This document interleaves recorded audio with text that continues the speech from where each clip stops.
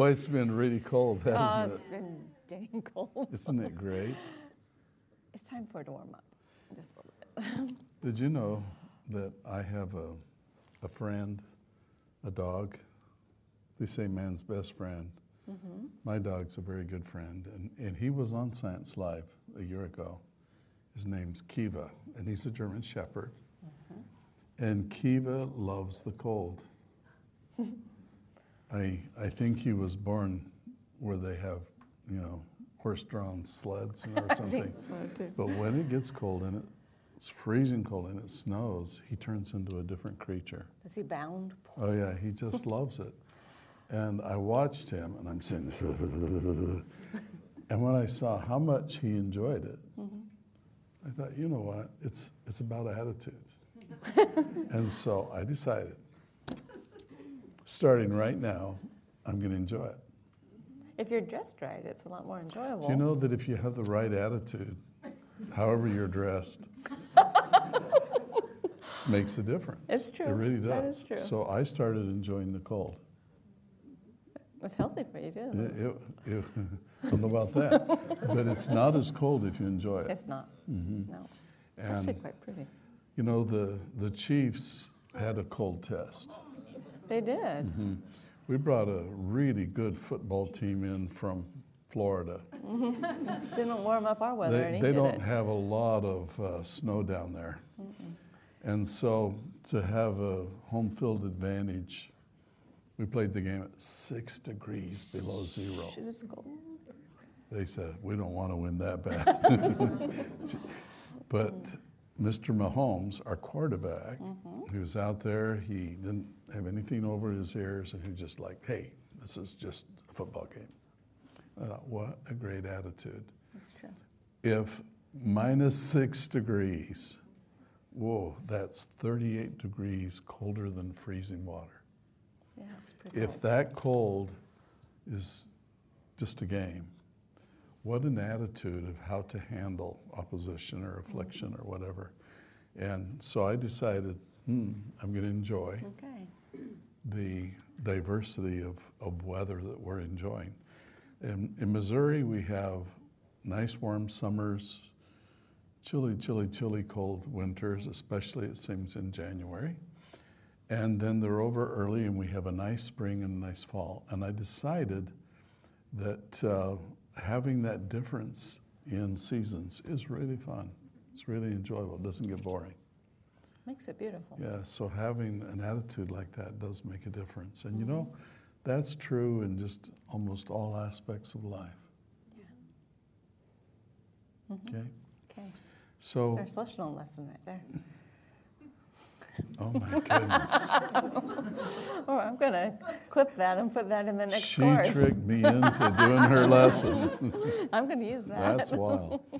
Okay, now, since it's January and we're rushing through this nice, cold winter weather, it's time to start thinking very seriously about the science fair.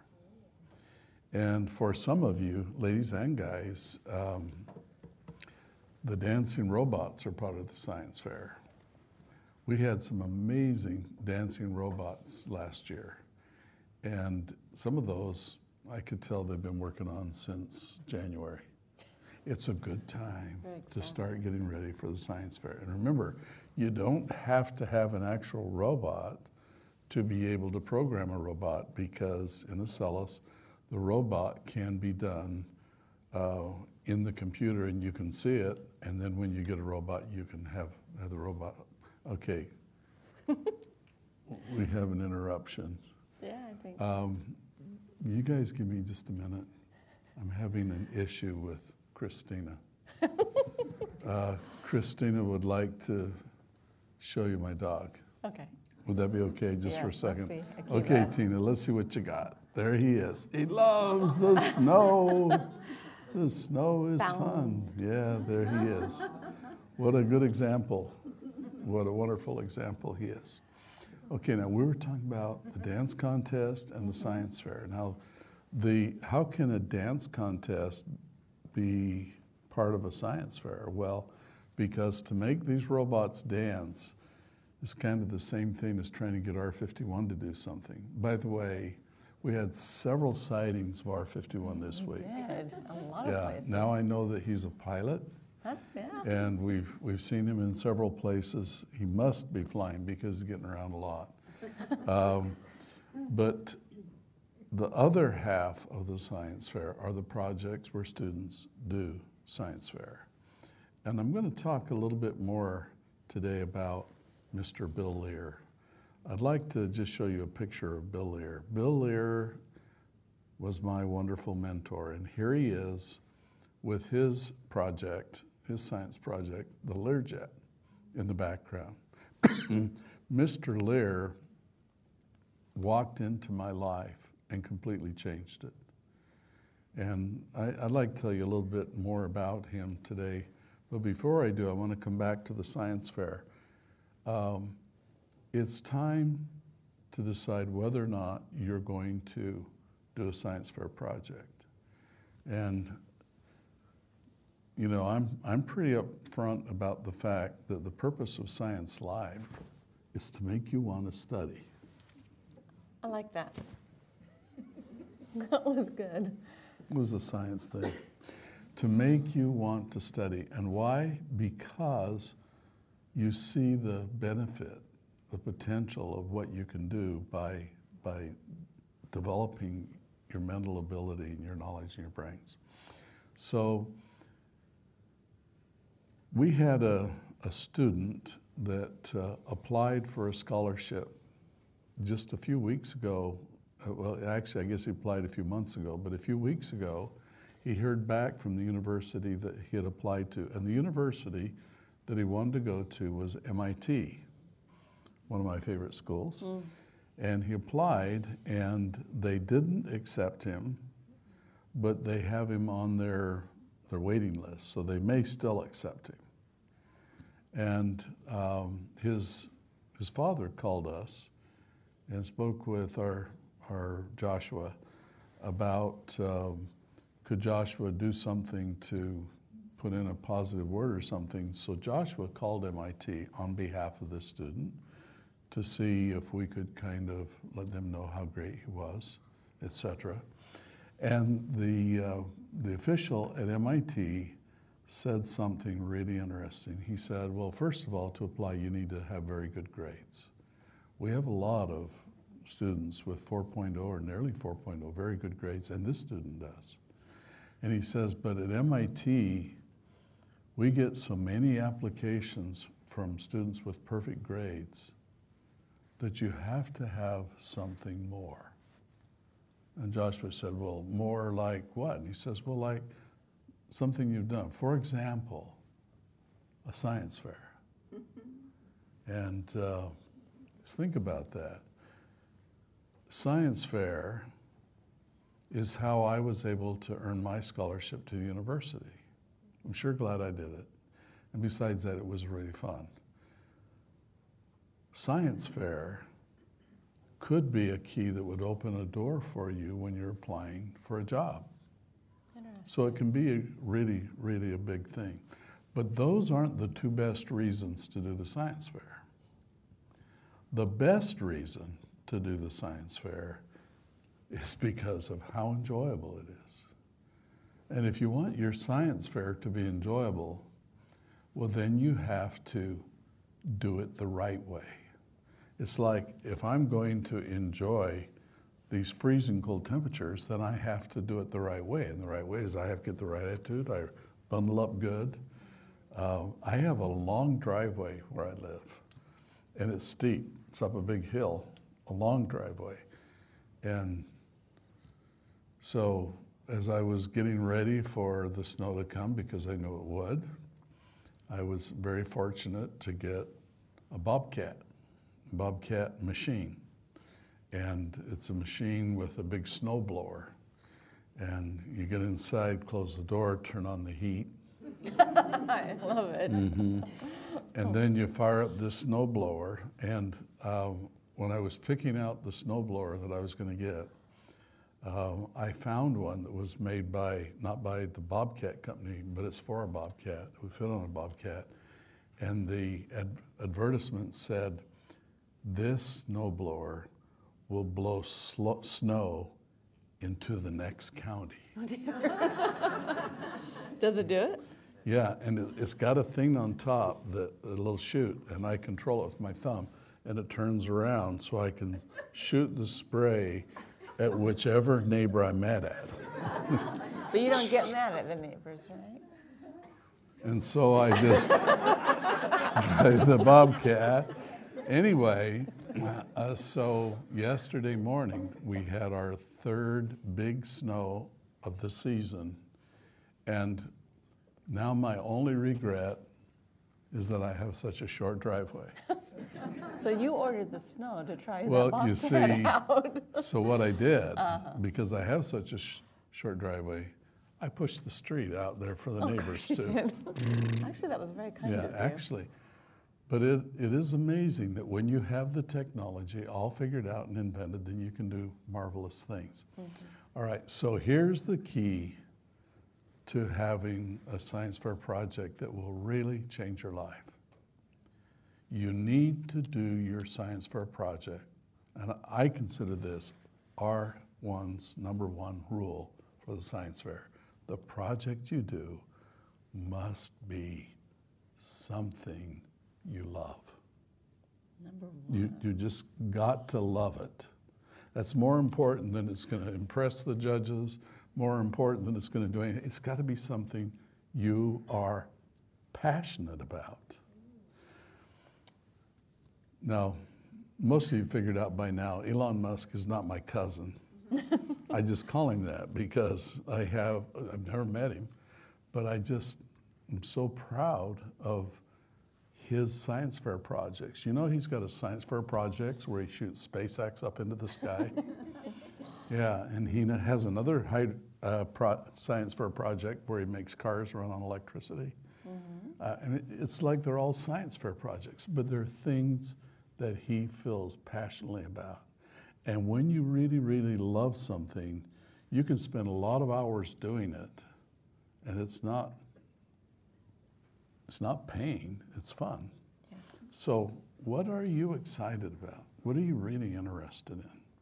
Now somebody said, well, I'm interested in the stars, but you know, I don't have any for my science project. Yes, you do. Yeah. You've got Uncle Hubble, right? And Uncle James Webb. You've got two telescopes floating around up there, and you have access to the pictures that are coming down from those every day. There are so many things that we can get into in our wonderful world.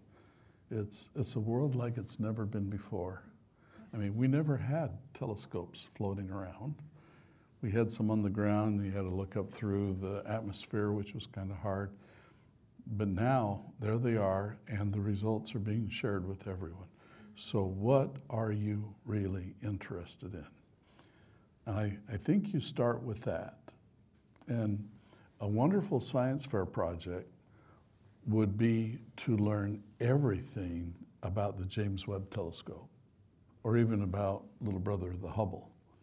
To learn about the telescope, how it was built, what it does, the photographs it's taking, the discoveries it's making.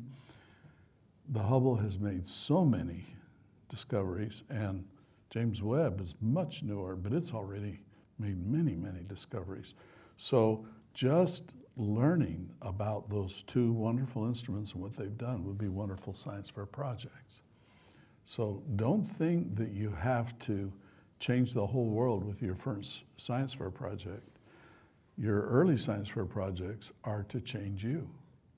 They're to get you engaged in science and to start developing your creative powers. And when your creative powers become superpowers, it's because you've really used them, you practiced, and that's how Superman did it. He practiced every time he flew, yeah. Okay. All right, so now another way to look at the science fair project, especially as you start getting a little bit older, then you can start taking on a science fair question. And you're going to make up the question. It's something that you're interested in. For example, here's my example of a science fair question. Imagine that you're up early and you're having your breakfast and you pour yourself a nice bowl full of cereal, okay? Pour some milk on it and you're eating it and you're looking, thinking about the science fair like I know you do all the time. And then all of a sudden, this question comes bursting out through your brain that says, I wonder how much iron is in my cereal. Yeah. So you go over and you get the box and you look on there and it says it's fortified with iron. What does fortified mean? It means that they didn't think they had enough, so they put some more in. And you thought to yourself, iron. Do you know what iron likes? Iron likes magnets. And so you go get your biggest magnet out. This is the part you wait for your mother to go in the other room. Yeah, sorry, Mother. Then you dump your cereal, milk and everything, into a Ziploc bag, zip it up, and then you mush it around real good. Mush, mush, mush, mush, mush, mush, mush. Then you get out your biggest magnet and you start fishing for iron. And you go over it like this, around, around, around, around, around, around. And when you pull the magnet off, there is a little collection of iron. Yeah, iron flakes. They fortify cereal with iron by just taking these iron flakes and throwing there, eat that. And your body digests that and it puts iron back into your system. Do you know that every body has iron in their body? That's a bodily statement, isn't it? Everybody's body has iron in it. Yes. But do you know how much iron you have? Some people have less than they should, and that's not good. Mm-hmm. But have you seen a steel nail before? Mm-hmm. Just a nail. The human body has the equivalent of about 2 nails worth of steel.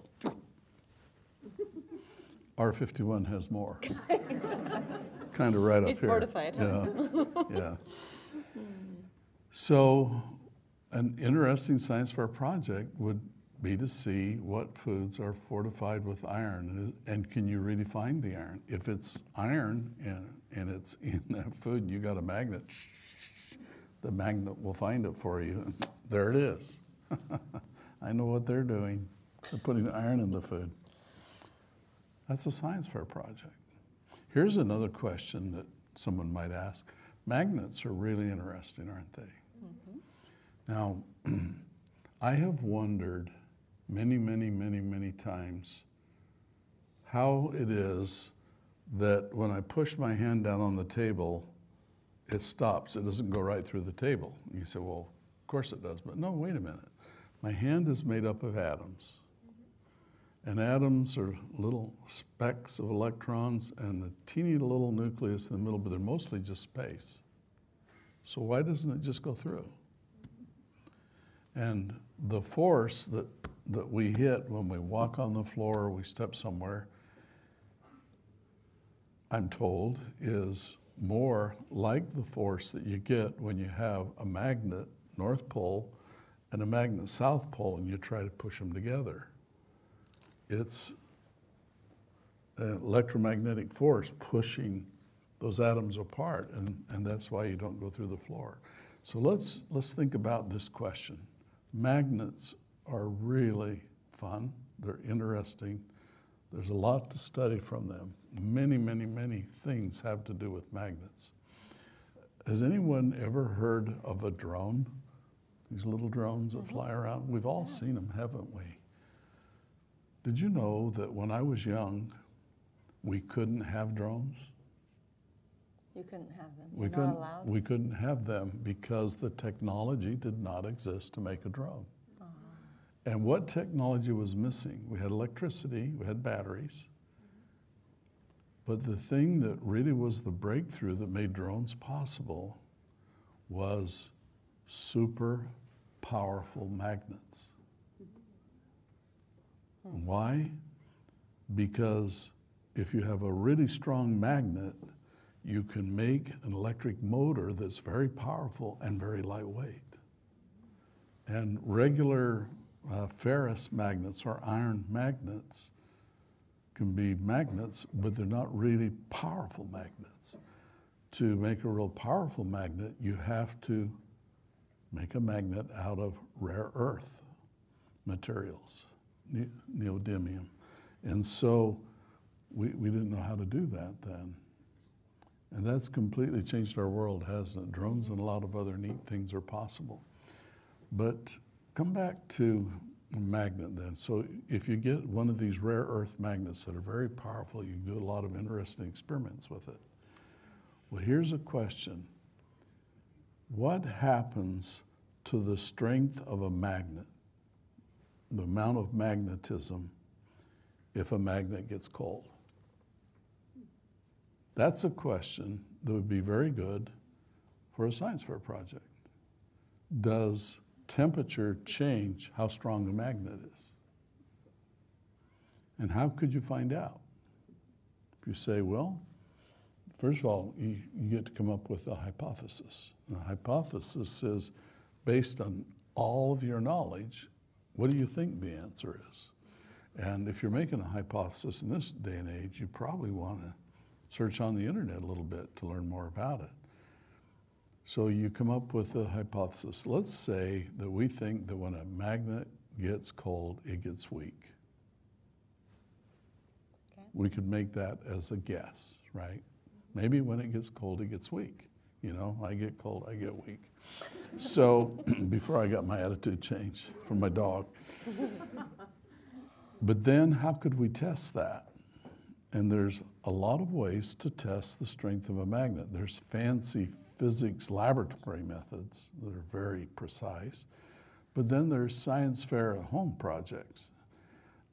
For example, one of the things that I do when I want to test the strength of a magnet, I get a screwdriver and I stick the magnet to the screwdriver, and then I have a little dish full of tacks, little teeny nails, and I see how many it will pick up.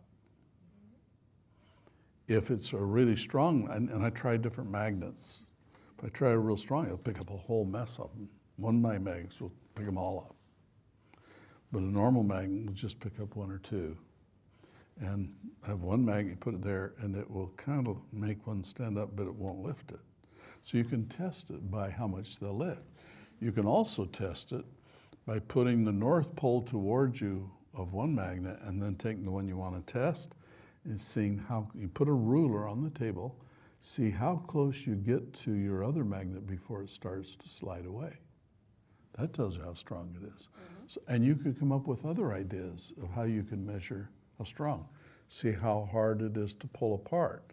By the way, if you're going to do the pull apart test, you might want to put a piece of cardboard between them when you start, because when they touch, they get really strong. So don't quite let them touch. Put them on two sides of a piece of cardboard and then see how hard they are to pull apart. And if you're real fancy, you could get a little gauge, so when you pull on it, it measures how hard you're pulling. So you can do a whole science fair about whether or not a magnet gets weak when it gets cold. Now, my hypothesis on that is it's the opposite. I'm thinking that when a magnet gets cold, it gets stronger, gets more powerful. Yeah, so if you take a magnet, let it sleep overnight outside or in the deep freeze. If you're in Florida, put it in the freezer. Here, just leave it outside. And then do a test and compare it to a test you did when it was room temperature and see if you can tell a difference. You might also warm a magnet. Get some nice warm water, drop the magnet into it till it heats up, pull it out. You probably don't want to put it on the stove, especially not a rare earth magnet, it'll ruin it. In fact, too much heat will ruin any magnet, which is kind of interesting. But wouldn't it be interesting if the magnet got noticeably stronger when it was cold and noticeably weaker when it cooled off? That would be a wonderful science fair project. But if you don't love magnets, then that's not your project. But if you love music and art and things like that, how does it? I have a lot of students who are very passionate about music and art. And Do you really believe that, or are you just being social? does your science fair project have to be centered around science? Like, for example, I'm like passionate about music. Can I do something that is certain or centered around that? For example, dancing robots. That's centered around music and arts and dance. But of course, there are so many experiments that you can do with music and with instruments. One interesting one would be to study the sound waves, the frequency of sound waves. And again, depends on your age. For a little older, maybe you ought to get yourself a job and buy an affordable little oscilloscope so that you can hook a microphone up to your oscilloscope, and then, like if you have a violin or a guitar, you strum a string and it vibrates and makes a sound wave. And on the oscilloscope, you can see exactly what frequency those waves are. And then you can try making tones of different frequencies, and maybe you'll be able to discover why, if you put two tones out, it can be very annoying, even painful. And yet, if you change the frequency just a little bit into what we call a chord, then it sounds sweet and uplifting. Why? Why does one feel good? Why does one make, and you can do the same thing with the piano. If you go to one of the black keys and one of the white keys right next to it, so they're touching, and you hit them both at the same time, you get a sound that'll drive you nutty. And you can do it with any white key and any black key. And if you got two white keys that are right together with nothing between them, like no black key, like there are some, it sounds terrible. Those are half steps, and they fight. And your brain says, stop it! Why? Yeah. So there's a lot of fun things that you can study.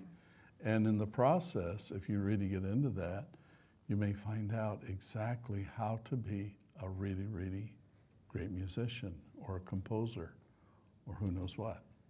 So science projects need to be about something that you're passionate about. And learning about that subject is a science fair project. I mean, especially for younger students, just saying, okay, I really want to learn about frogs. I want to, for my science fair project, I want to learn everything about frogs. So you read books, you read the internet, you study, you catch frogs, you talk to them. Are you really a frog, or are you just under a curse, you're really a prince? You just really enjoy it, and you keep careful notes in your science notebook and put it all together, and then you put up your poster and you tell people all these interesting things about frogs.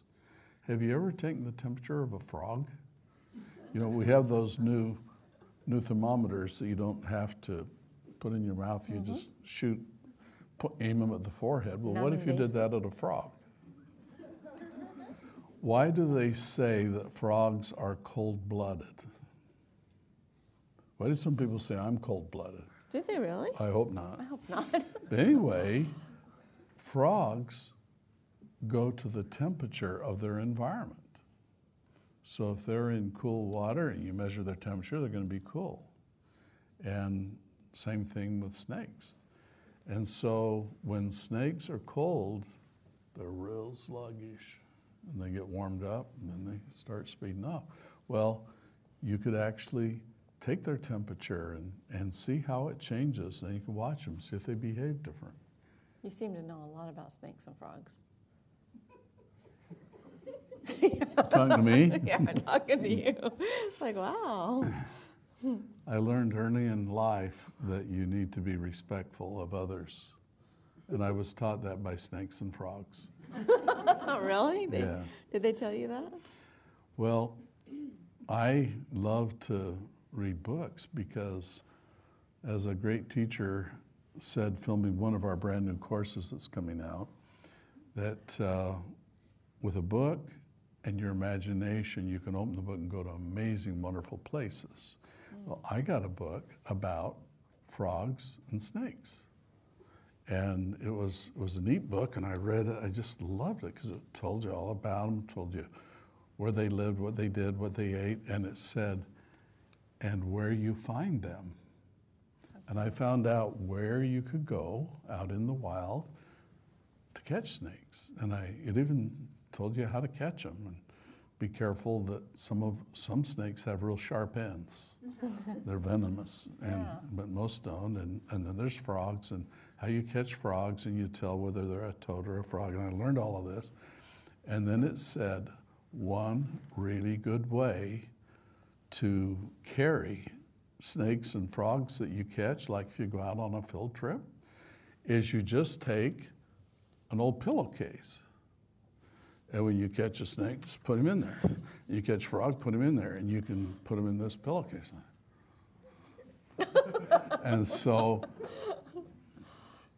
I'm pretty sure there's a pillowcase on my bed.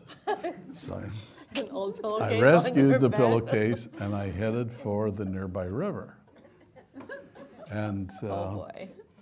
I found a frog, and I did end up getting wet, so I stepped in the river catching it. But I got it, and I put it in my in my pillowcase, and it worked.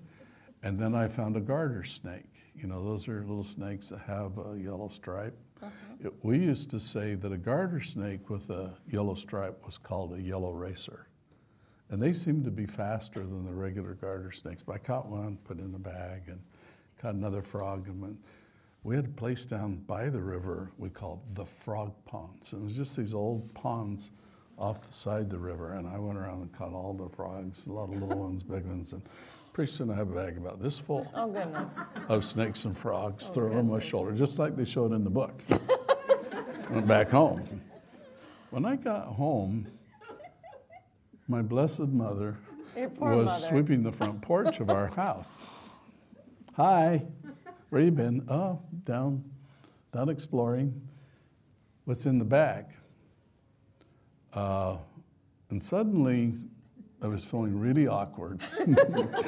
And I says, well, just some things that I caught. Just some things like that. And she said, what's in the bag? And he says, things I caught. I say, is that your pillowcase? And she said, you dump that stuff out of there right now. So I dumped it right out on the front porch. And snakes and frogs just went. And my dear, dear mother. So be careful when you read things to realize that certain pillowcases are not the ones they're talking about in the book.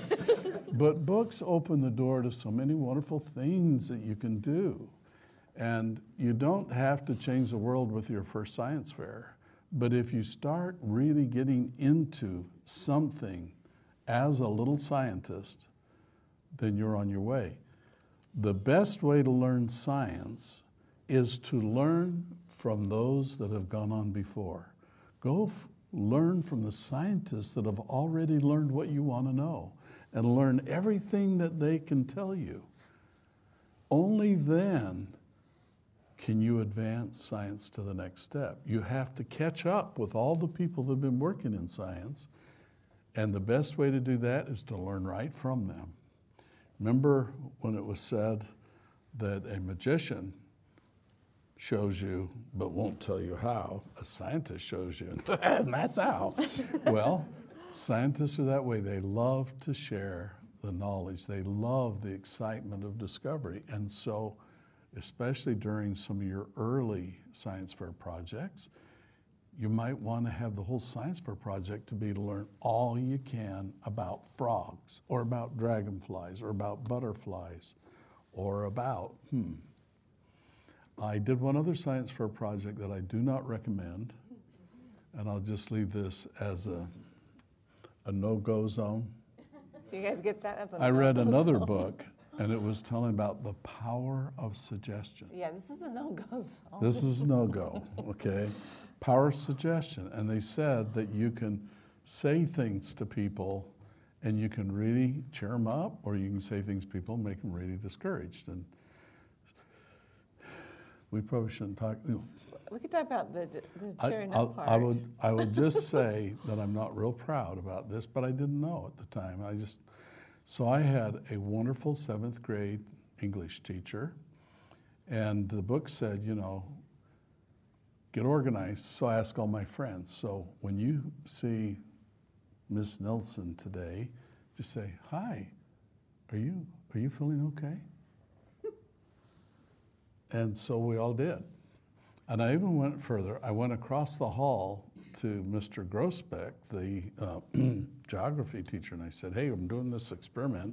When you see Miss Nelson today, will you just ask her if she's feeling okay? So we went in, and I got in, 3rd period, went in. Miss Nelson, are you okay?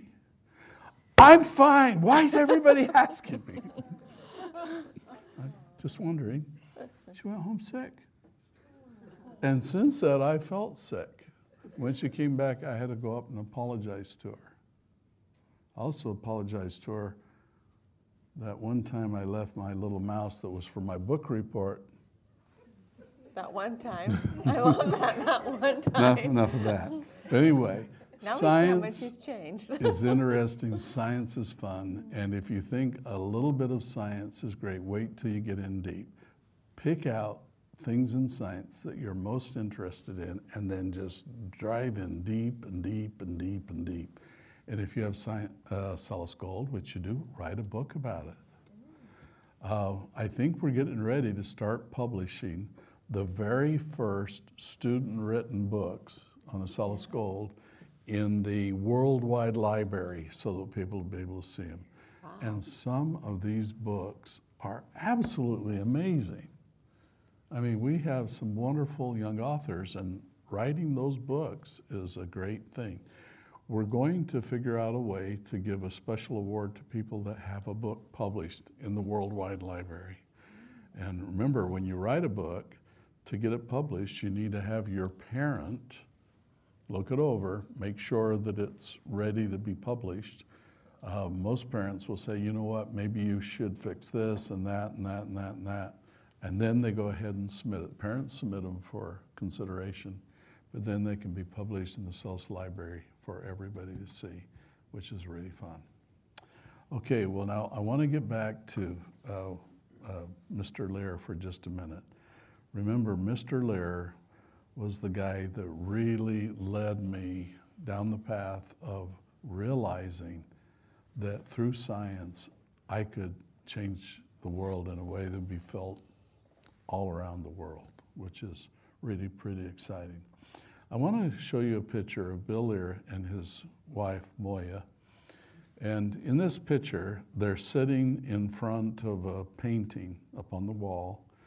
And this is what the Learjet was then. It was a drawing. It didn't exist, but in Bill's mind it did. And he could figure out exactly what he was going to do with it and how it was going to change the world and how you'd be able to fly over storms. And he literally made that goal, and then he built that airplane. This is a model of a Learjet. It's a beautiful little airplane, and it's got a lot of power. It's got these 2 big jet turbine engines, and boy, when you put the power to those engines, this little plane just shoots like a bullet, and it's really a lot of fun.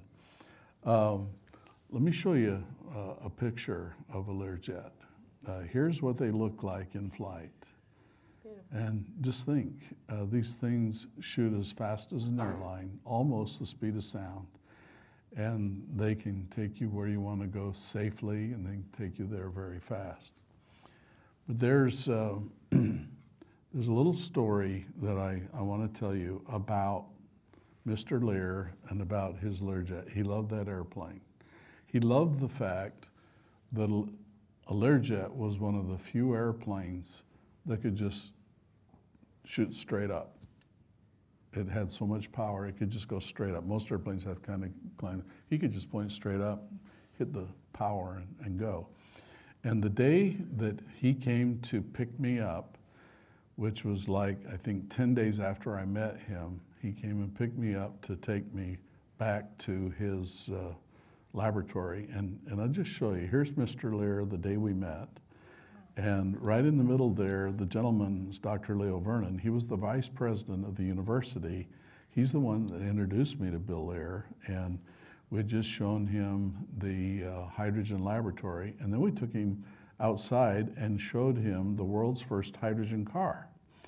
And you can see that I'm standing there on the bumper, and there's Mr. Lear looking in the back at my little brother, who's at least twice as tall as I am.